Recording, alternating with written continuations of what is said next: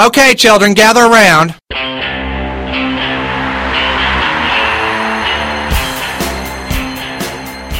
All right, welcome to Red Maverick Radio. I am your host, Red Maverick. And this is motherfucking Boobs, Big Doob, and you better recognize.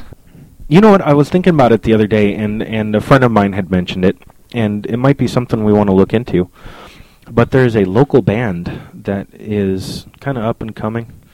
I went and checked out their Facebook. They've got about 300 fans following them.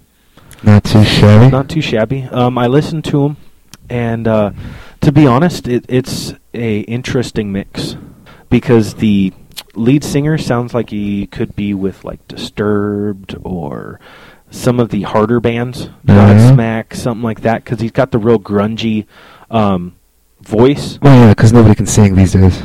Right, but they have an acoustic guitar as the main rhythm and lead guitar, so it actually brings it down a notch. So are we talking like Eagles status? No, I don't think it's Eagles. I'd almost say Creed, but a little harder.